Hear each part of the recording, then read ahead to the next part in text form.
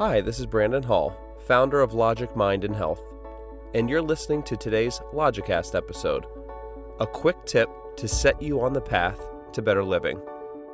At Logic Mind and Health, we offer a unique set of ideas and practices that provide the most effective techniques for reducing stress and living a better life. Our philosophy mixes best practices of the past and present, East and West, rational thinking, and purposeful action. Our approach is based on sound reasoning. Our methods have been verified by scientific research and our own personal results. Logic is in our name and at our core. We know what works, and we are passionate about sharing it. In today's Logicast episode, I'm going to talk about hope. Now, there are many definitions for the word hope, but it's essentially a belief or a desire that something can or will happen.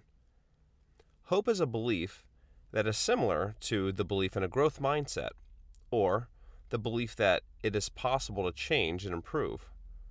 Hope is essential and the precursor to everything that we do here.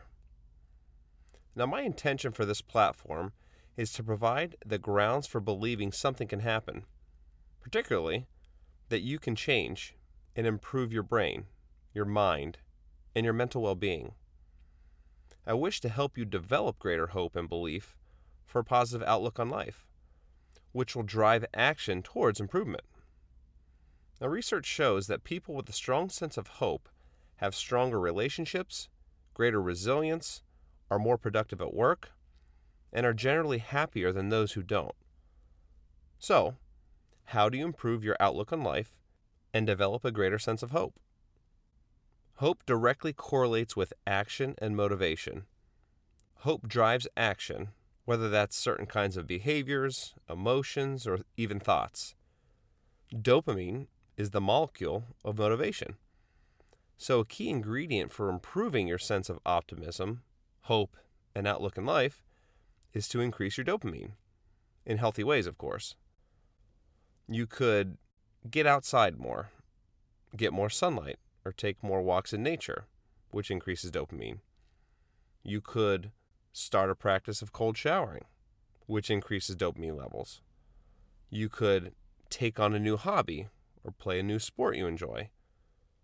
You could have a difficult conversation with a loved one that you've been putting off. Yes, that actually increases dopamine as well, typically after the conversation has taken place. You really want to lean into challenge every single day, like having a difficult conversation, or taking a cold shower, or exercising. Because pushing on the pain side of the pain-pleasure circuitry in the brain is actually a way to release dopamine. See, what happens is, in the brain, when we enter into something challenging, the brain tries to balance out that pain with pleasure, i.e., dopamine release.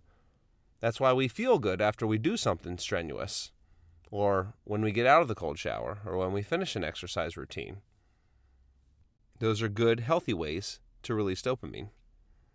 And if you want to take it one step further, while you're leaning into something challenging, or just afterwards, sprinkle in a little growth mindset practice or a little bit of cognitive restructuring that we talk about on this platform, and that'll really help you to develop the mindset for greater hope and optimism and outlook in life in conjunction with the dopamine release. Well, that's all for today. I'm Brandon Hall, and thanks for listening.